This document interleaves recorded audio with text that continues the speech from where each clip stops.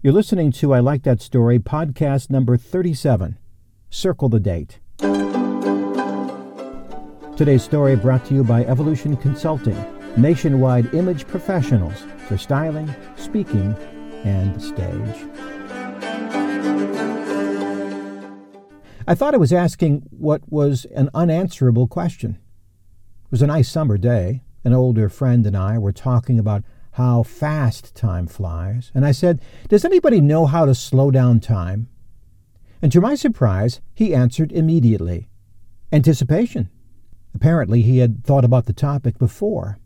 "Think about it," he said. Time crept by when you were a kid. Christmas, birthdays, final days of school, summer vacations.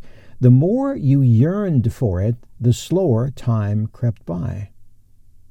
I thought back to those slower days of childhood.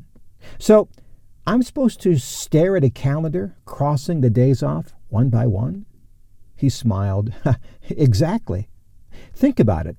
A third of your enjoyment of an event comes in looking forward to it. A third comes from the experience itself, and the last third comes from remembering it. That conversation was a few years ago. I did think about what he said, and I did try a little experiment I call Circle a Date.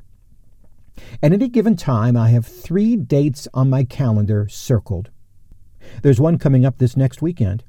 My bride, Libby, and I will go back to my adopted hometown for a date on the calendar called Western Days.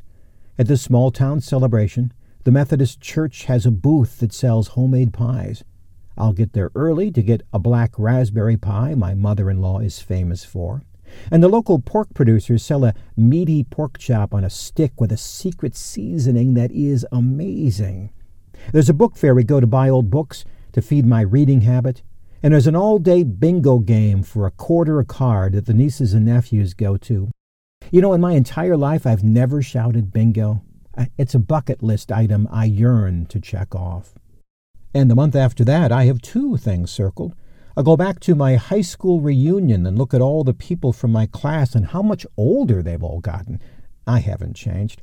The month after that, I will go visit my aunt who lives in the southern part of Illinois. I haven't seen her for years.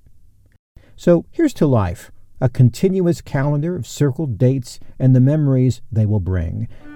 How wonderful that tomorrow was. Thank you for listening.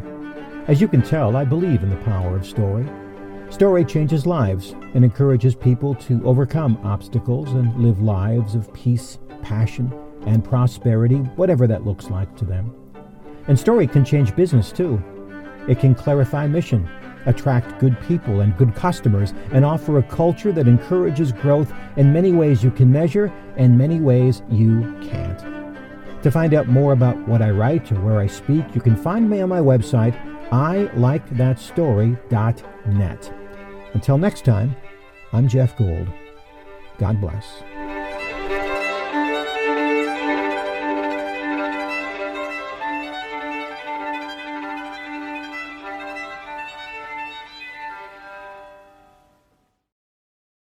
This podcast is a part of the C-Suite Radio Network.